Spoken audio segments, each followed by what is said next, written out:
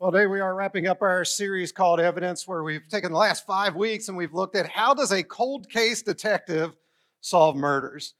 And so I introduced you to probably the most famous detective in all America. His name is J. Warner Wallace, and he's taught us a very, very important principle. Hopefully you're starting to know some of these things as I keep saying it over and over and over every single week.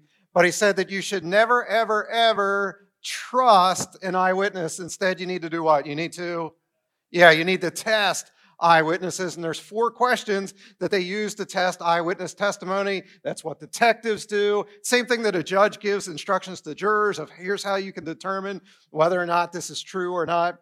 There's 4 questions, and we've looked at them. The first one, are they present? Was the person actually there or not? And so we applied that to the gospel writers, Matthew, Mark, Luke, and John. Were they actually present or not? And we presented some pretty compelling evidence to you that, yes, they indeed were there. They weren't these guys like hundreds of years later just pretending to be Matthew, Mark, Luke, and John.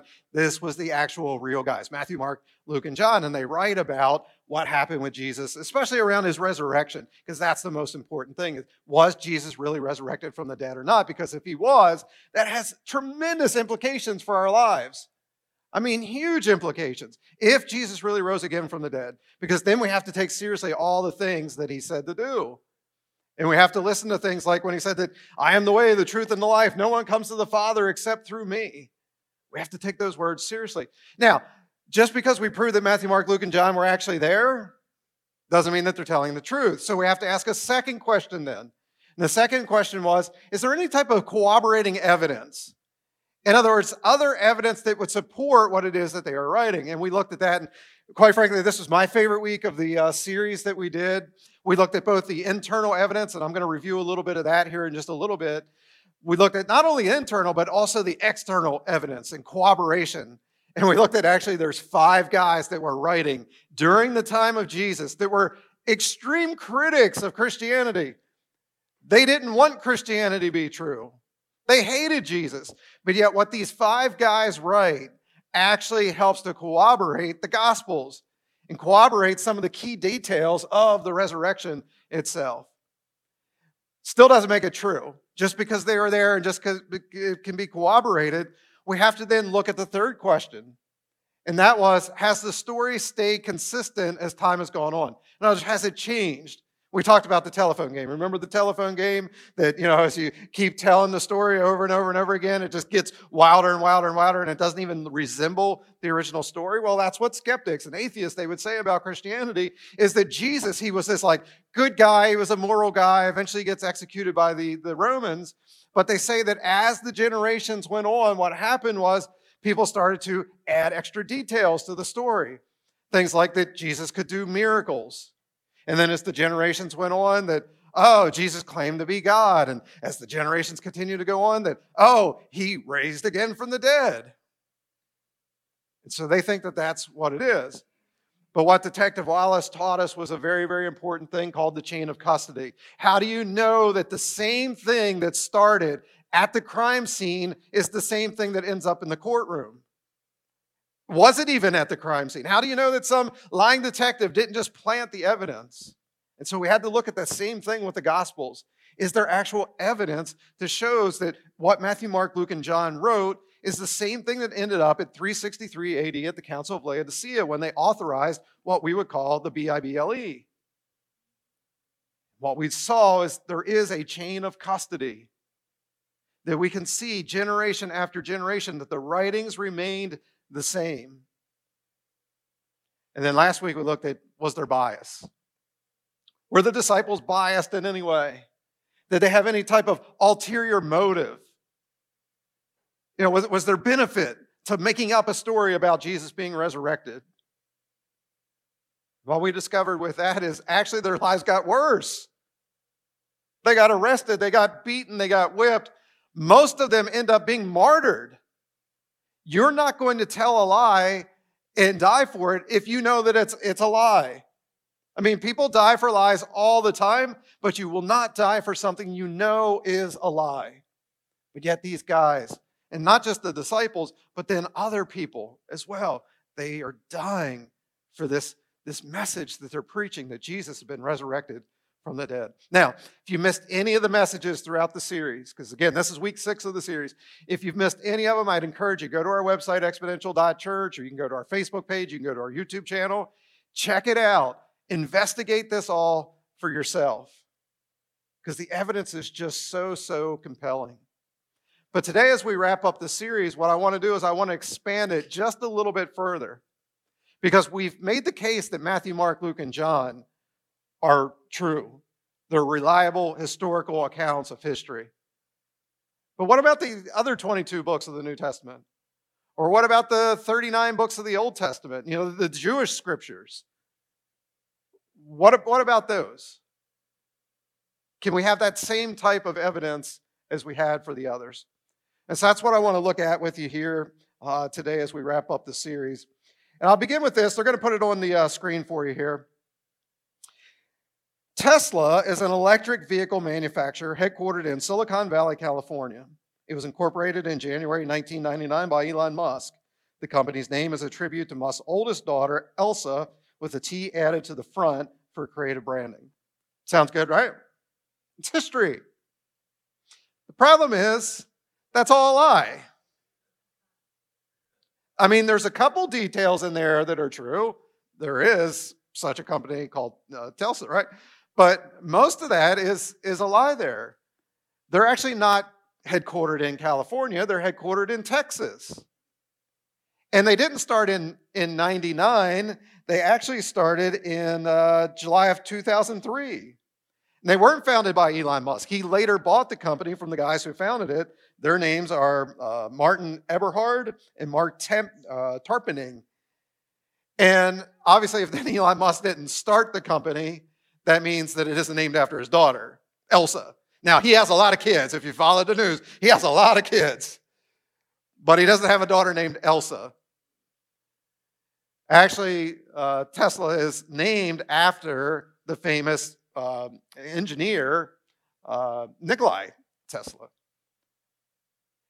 My point is simply this. Anytime you see something written that is claiming to be history, like I was claiming that was history, anytime you see something like that, you have to check it. Is it real names? Is it real dates? Is it real locations or not? See, these things are important for you to check out. And it's the same thing here as we start to evaluate, are the biblical authors real or not? Are they writing real history or not? Can we trust the Bible or not? And so I got a couple points I want to make for you here today, and that is, the first one is this, that the historical accuracy of the biblical authors is profound. It's absolutely profound. Now, we touched on this throughout the series as we looked at Matthew, Mark, Luke, and John, that you can go back and you can look at the names, the places, the dates, the people, the rulers, the rivers, the mountains. I mean, they're all listed there.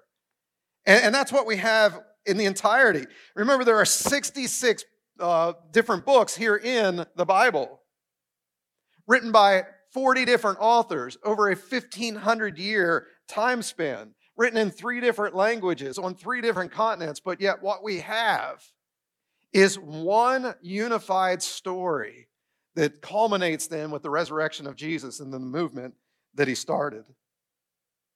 We're talking thousands and thousands and thousands of details in here. Names, places, events, rulers, rivers, mountains, countries, cities, coins. Just in the book of Acts alone, Luke, he mentions 32 countries, 54 cities, and 9 different islands. Now, this was truly a book of fairy tales, like the atheists and skeptics would have you to believe.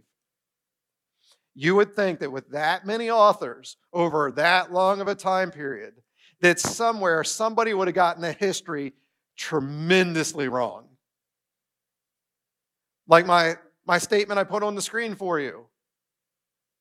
Just, you would think that there would have been just even a couple little details that would have been off.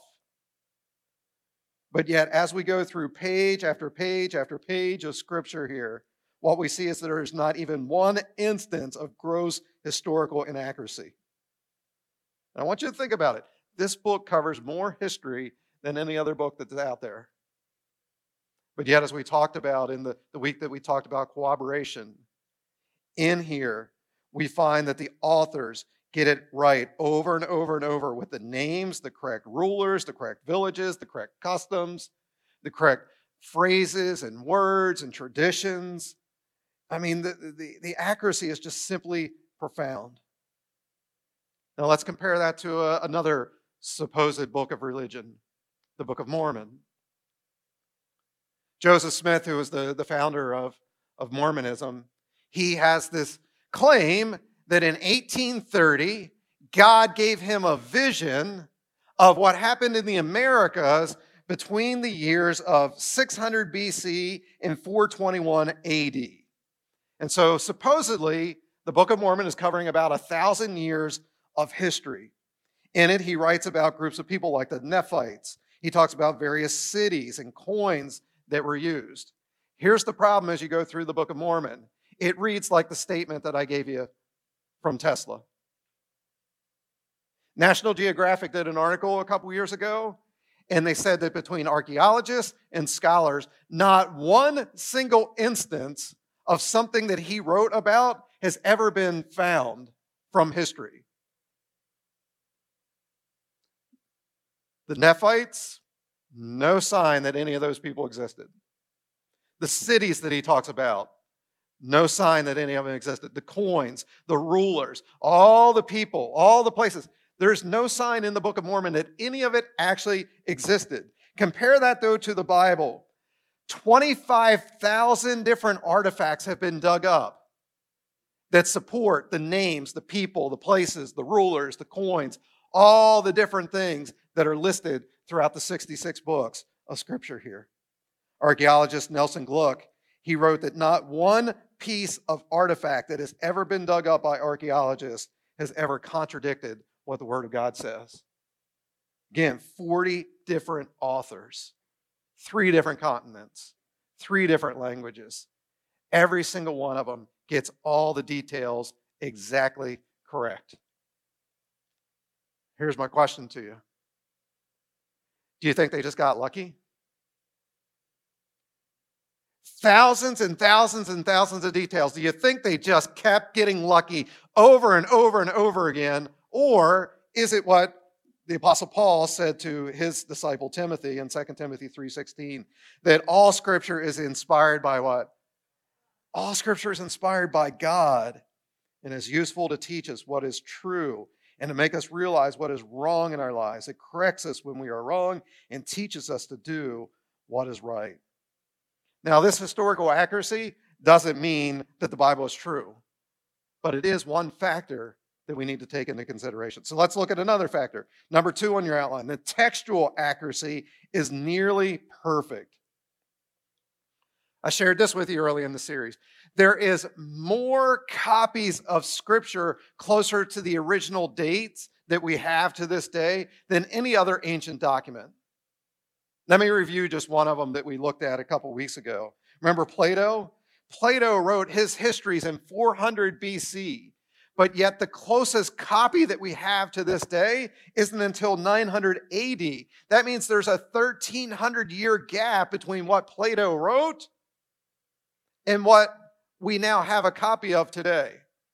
There is nobody in the world that would say that Plato was just making it all up, his histories. That it was just the telephone game that happened throughout the years. A 1,300-year gap between the original autograph and the manuscripts that we have. And everybody says, yeah, that's absolutely true. And here's the deal. We only have 7 copies to this day of Plato's work. Compare that, though, to Scripture. Talked about this a couple weeks ago. We have a fragment of the Gospel of John that dates to 114 AD. He wrote his Gospel in 90 AD. So we have an actual fragment of his Gospel from only 24 years after he originally wrote it. We have complete books of the New Testament within 100 years after they were written. All of the New Testament, we have copies to this day by 225 AD, and we have the entirety of the Bible, copies of it from the 4th century. And keep in mind something else I shared. We don't have just 7 copies like we have of Plato, or just like 1,000 copies like we have of the works of Homer. No, we have thousands and thousands and thousands and thousands of copies of Scripture. Just in the Greek and the Hebrew, if I remember right, what was it, about 8,000 or so? When you add in all the languages, we have over 25,000 copies of the ancient manuscripts. And remember, we can take and compare those. And they are 99.5% similar. The places where they differ are minor spelling mistakes. Words like "and" that are put in instead of 2 sentences. An "and" is put in to make it a longer phrase. There's things like somebody have copied it as "we are saved by Jesus Christ our Lord." And somebody else will say we're saved by the Lord Jesus Christ. Now, does that cause you to go, oh no, which one is it? Are we saved by Jesus Christ our Lord, or are we saved by the Lord Jesus Christ? I don't know. No. So all the differences are so minor. Now, let me do a little disclaimer, because I haven't mentioned this so far in the series. You do need to know this. If you open up your scriptures today, in your Bible, whether you have a physical copy or you're online, you're going to see that there's a little footnote by John 7:53 through 8:11 and Mark 16, verses 9 to 20, that are going to tell you that these words do not appear in the earliest manuscripts. In other words, what we have today, that we still read to this day, there has since been earlier manuscripts that have been found, and in the earliest manuscripts, those portions of Scripture actually aren't there. But as you go through those 2 portions of Scripture, what you'll notice is it doesn't change our faith at all. Now, one of them you're going to be like, oh man, I really like that story. And it's Jesus with the woman who's caught in adultery, and he gets down in the sand and he's sort of writing with his finger and stuff. That's not in the earliest manuscripts. Now, does that mean that it didn't actually happen? We don't know. It might have. I mean, there's some other evidence that can point that, yes, maybe that actually did happen. But we don't know if it did or not, because again, it's not in those earliest manuscripts. But again, even if you took that story out of the New Testament, does that change your faith at all? No. It has nothing to do with whether Jesus was really resurrected or not. All right. So the historical accuracy, it's profound. The textual accuracy is nearly perfect. Number 3, then, the scientific accuracy is surprising. Now, I phrase that way because you'll hear a lot of people that say that faith and science are incompatible. You either have to have faith or you have to trust in the science. How many heard that phrase before? Those of you that are watching online, you ever heard that before? You got to trust the science. Or people say, well, the science says, and here's what I want to teach you is a little phrase. The science doesn't say anything. Let me say that again. Science does not say anything. Scientists say things, but science doesn't say anything. Does that make sense? Science doesn't say anything. Scientists say things. And this is one of my pet peeves, not about scientists, about us as Christians. Because we make the same mistake that the people in the world do when they say, well, the science says. We do the same thing as Christians because we say, well, the Bible says. The Bible doesn't say anything. Matthew said some things. Mark said some things. Luke said some things. John said some things. Paul said some things. Old Testament, Moses said some things. Solomon said some things. David said some things. 40 different people. They said a lot of things. The Bible does not say anything. And it's important that you change that vocabulary and the way you phrase that in your own life. Because as soon as you say, well, the Bible says, people are also going to tell you other things that the Bible says.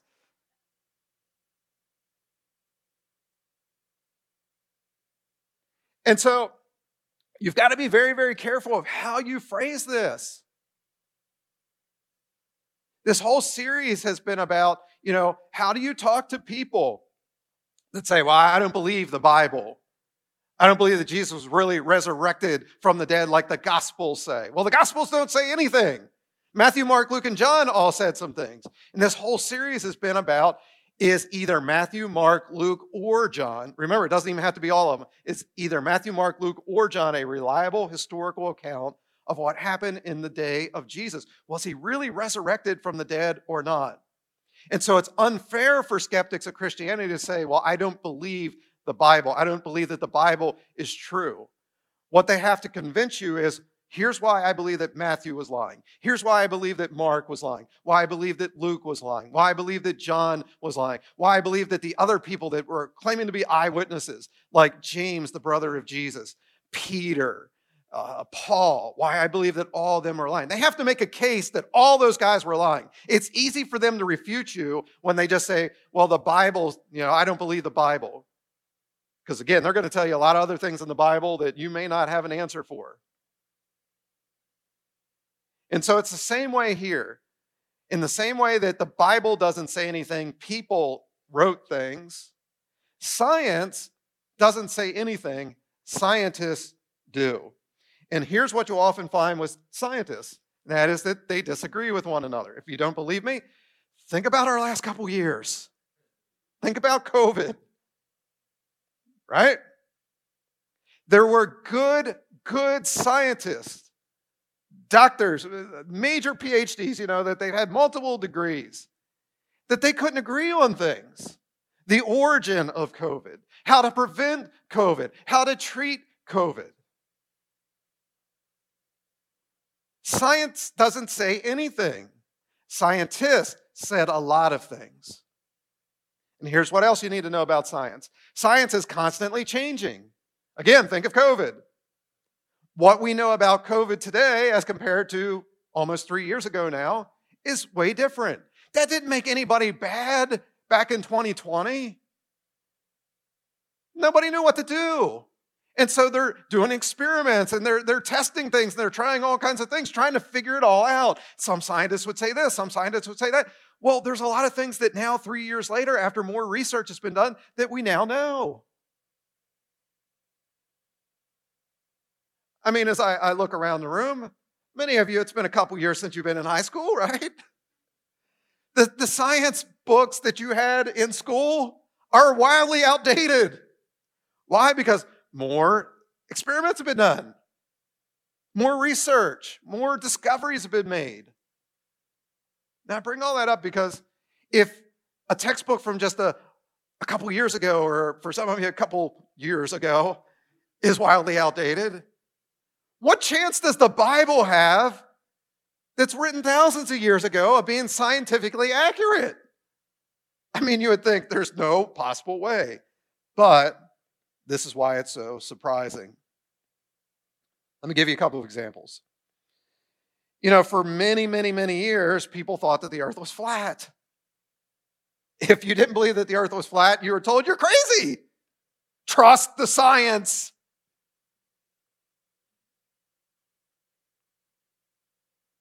Now, there were some theories that maybe it wasn't, but it wasn't until 1609 that Galileo proved that the earth is actually a sphere. So all the leading smartest people in the world were all saying the earth is flat. But look at what the prophet Isaiah wrote 2,300 years before Galileo proved that the earth is a sphere. Look at Isaiah 40:22. He writes, God rules from above the what? The sphere of the earth. How could he get that right? Well, remember what Paul said to Timothy? All scripture is inspired by God. And what we need to understand is that the 40 different authors of scripture, they still had their own unique personalities and writing styles and everything, but what they were writing, it was inspired by God's Spirit in what to write. And so how can you get a scientific detail like that correct? It's because God inspired you with the correct science to get it correct. Here's another one. Ancient cultures and religions thought that the earth was being held up by something. How many of you ever seen the famous thing from the Greeks, right, with Atlas? And what is Atlas carrying on his back? What's he got? He's got the earth, right? Other religions and other peoples, they thought the same type of thing. The Hindus, they believe that the earth is being held up by an elephant standing on the back of their god Vishnu, who is reincarnated in as a turtle. Okay, so can you picture this? Their god is a turtle, on the back of the turtle is an elephant, and on top of the elephant is the earth. That's how they believe that the earth is being held up. The Egyptians believe that the earth was being held up by one of their gods. But then we have Moses, who writes the creation account about God created the heavens and the earth, and he mentions nothing about the earth being held up by anything. And in fact, Job, 3,400 years ago, wrote these words, Job 26:7. God stretches the northern sky over empty space and hangs the earth on what? On nothing. All right, let me give you one more, and this is my favorite one. Let me talk to the guys here for a second. Guys, let's talk about circumcision. Now, for those of you here watching online and you're not quite sure, what is this circumcision that you speak of, Gilbert? Our worship pastor, Bill, said he'd love to talk to you about it as soon as our experience is over, okay? But anyway, thank you, Bill, for volunteering. But anyway, circumcision, guys, for you to know what it is. Imagine thousands of years ago being circumcised. There is no hospitals, no clean rooms, there's no painkillers, there's no like creams, that you can help to prevent infections and stuff like that. So this is, talk about faith. Back then, you're just hoping that the surgeon, he has a pretty steady hand, basically, okay? But look at what Moses writes in Genesis 17:12. Again, he's speaking through the inspiration of the Holy Spirit. And he writes, from generation to generation, every male child must be circumcised on the what? On the 8th day after his birth. Why the 8th day? Why not get it out of the way, right? Day 1, little baby boy's born, get it over with. Or, why not day 15? Or for crying out loud, let the little fella have 100 days on the earth, right? Before you start messing with his parts, right? Give him 100 free days of pain and then circumcise him. Why 8? Well, it's a scientific thing. God knows science better than we do. Did you know that when you get a cut on your body anywhere, that your body produces a protein that's called prothrombin? And what prothrombin does is it's what helps the cut to start to clot. And it helps in the clotting process then to reduce infection. So prothrombin is produced anytime you have a cut. Now, back in, let me look up the exact year here, it was in the 1930s. A discovery was made by the scientists when it comes to this prothrombin. In a male's body, guess what day of his life he produces more prothrombin than any other day in his life? This is easy, right? It's day 8.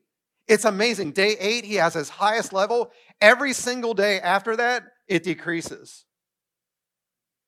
How could Moses know to write that it's on the 8th day that these boys need to be circumcised, unless God, who knows science and our bodies better than we ever will, unless God was the one who directed him in what to write?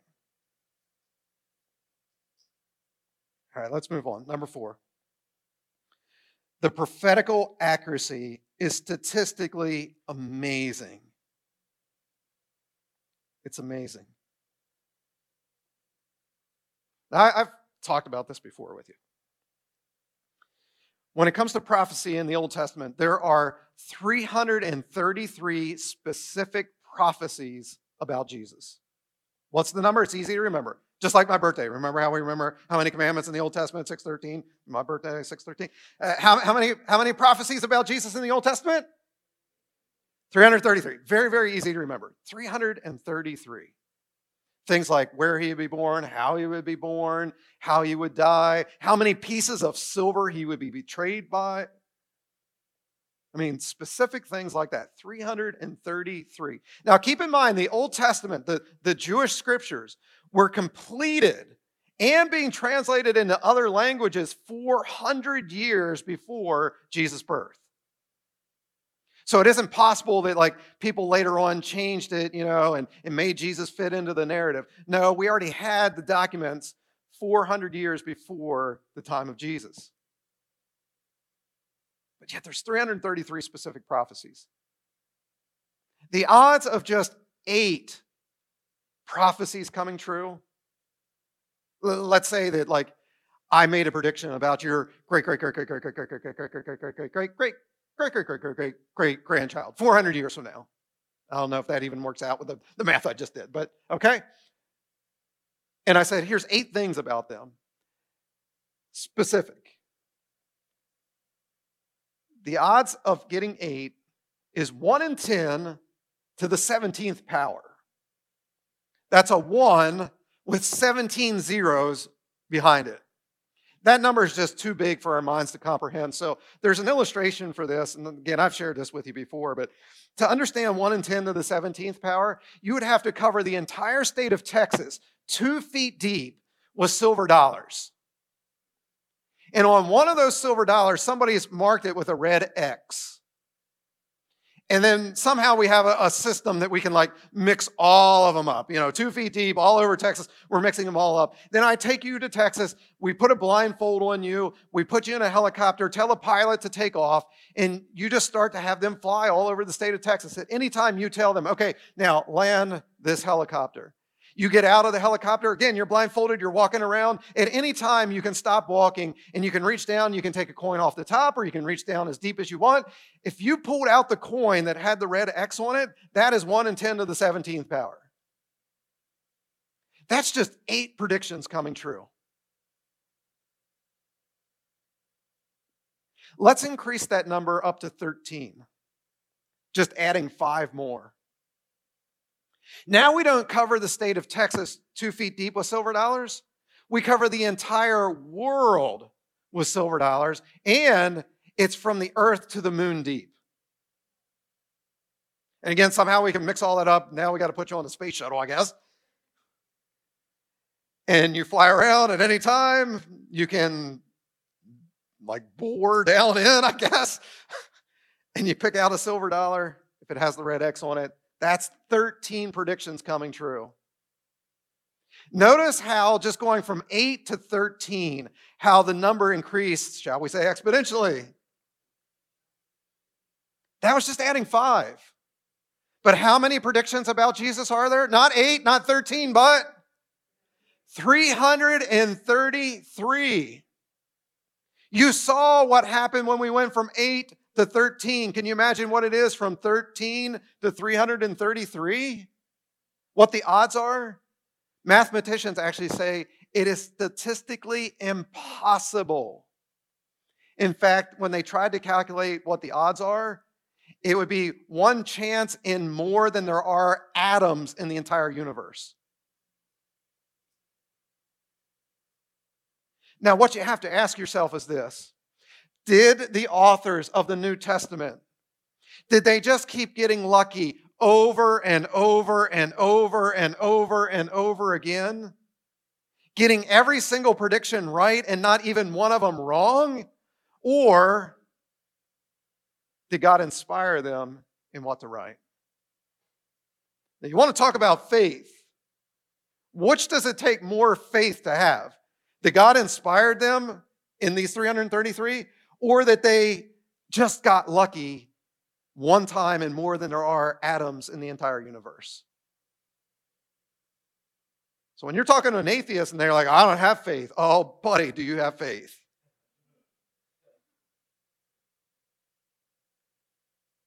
It's just, are you putting your faith into things that are factual? Things that are even possible? Or are you just trying to do your own thing and live your own life? Again, for me, I put my faith in the Word of God. that the authors were all inspired by God in what to write. And that's how we can know that the Bible is true. Now, there's one last thing that I want to talk to you about. Number 5 there on your outline. And that is the amount of lives that is changed is inspiring. Now, I'll be completely honest with you. This one is subjective. Right? Because there's a lot of other people of other faiths that would say, oh, well, it's changed my life. And so that's why throughout this series, I've taken 6 weeks with you now just to look at the facts.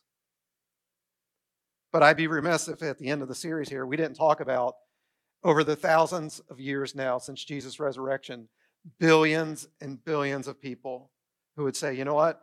Here's what my life used to be like. Then I came in a relationship with Jesus, and now here's who I am today. That something happened, my life has changed. We can go all the way back to the Apostle Paul, who was Saul, murdering Christians, but then he has this encounter with the resurrected Jesus, and it changed his life. To today, drug addicts being set free, marriages being restored, people who had no hope finding purpose in their life. There's all kinds of stories of life change. In fact, there's somebody with us today. I'm going to recognize him. Mike, our campus, a leader down at our Hagerstown campus in Maryland. He's here. Mike, actually, could you stand up and just sort of give the prom queen wave there for people that don't know you? Those of you online, you'll just have to trust that he's here. But Mike, who leads up our campus down in Hagerstown, Maryland, he's here today. He will tell you that, you know what, over the last couple years, I've gotten so close to Jesus that I can't even explain it. Something has changed in my life in a major way. And I'd encourage you, for those of you that are live today, talk to him, ask him his story out in the lobby afterwards. Amazing what happens when Jesus gets involved. So the stories of life change is inspiring. I mean, the list goes on and on and on and on of people who say, here's who I used to be, then I met Jesus, here's who I am now. And maybe that's where you are today. Those of you that are tuning in or watching it sometime in the future. Maybe that's where you're at. You're like, man, I need life change. I need something different in my life. I'm tired of being the old way. I'm tired of living in the shame of the past, the guilt of the past. And a lot of times you hear pastors go, well, just put your faith in Jesus. And that's what I'm going to encourage you to do today is put your faith in Jesus. But what these past 6 weeks have been about is that we don't have a blind faith as Christians. We can put our faith into facts. And we've looked at those facts over these past 6 weeks. Was either Matthew, Mark, Luke, or John a reliable historical account of the life and times of Jesus, especially concerning his resurrection? And we saw that, yes, they were present. Yes, their stories can be corroborated. Yes, their stories stayed consistent as the years have gone on. And yes, they were free of bias and ulterior motives.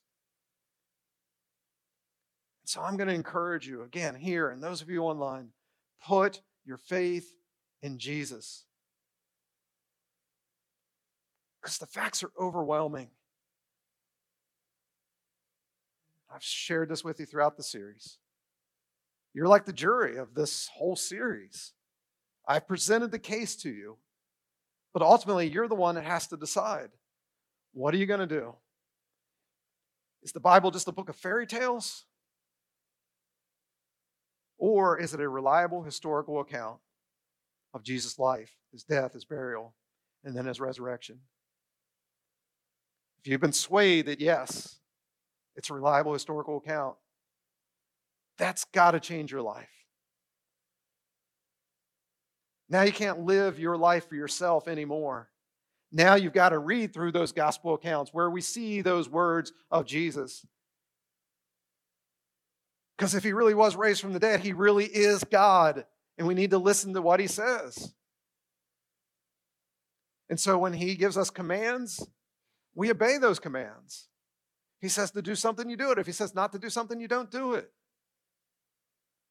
Not just simply because you have faith in, oh, I hope this happened, but because you have faith in the facts that have been presented to you over this series. Let's pray. Father, today as we wrap up this series, we are thankful that we can go back and look at the facts. And Lord, I realize that there are many people that are here watching online that this has just been a refresher for them, or hopefully it's been a strengthener for their faith.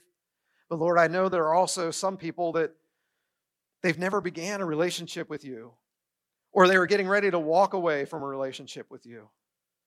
And so, Lord, I pray that now they've seen, oh my goodness, the case for Jesus is so overwhelming that he really did rise again from the dead. And so I'm going to put my faith and hope and trust in him. And so with every head bowed, every eye closed here in this room, if you have never ever prayed and asked Jesus to forgive you of your sins, you've never asked him to come in and be the leader of your life, to take control of your life, and you're ready to say, you know what, I'm giving my whole life to you because I believe you truly did rise again from the dead. If that's true of you, could you just put your hand up so I can see it, and then you can put it right back down? Anybody here today that's saying, yes, Jesus, forgive me of my sin. I'm tired of the past. I need a brand new life. I need a fresh start. Those of you that are online, if you're praying that prayer right now, there's a little button that's popping up there in the chat that just says that you're doing that. And you can just push that button, and we're going to celebrate your new life with you. Lord, I pray for every single person, whether here in this room or watching online. There may be some that aren't quite yet ready to make that decision. And Lord, that's fine. Help them not to delay in that, because none of us know the day or the hour that death is coming for us. But Lord, I pray that they would go back and review these messages, and they would do their own investigation for themselves and make a decision once and for all. Am I going to follow Jesus or not?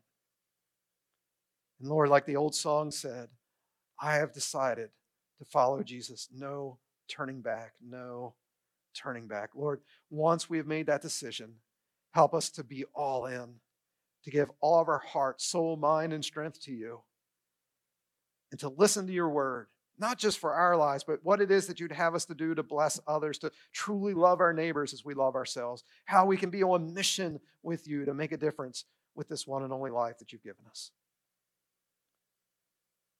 So Lord, strengthen us. Help us to be your hands and your feet to a lost and hurting world. I pray all this in Jesus' name. Amen.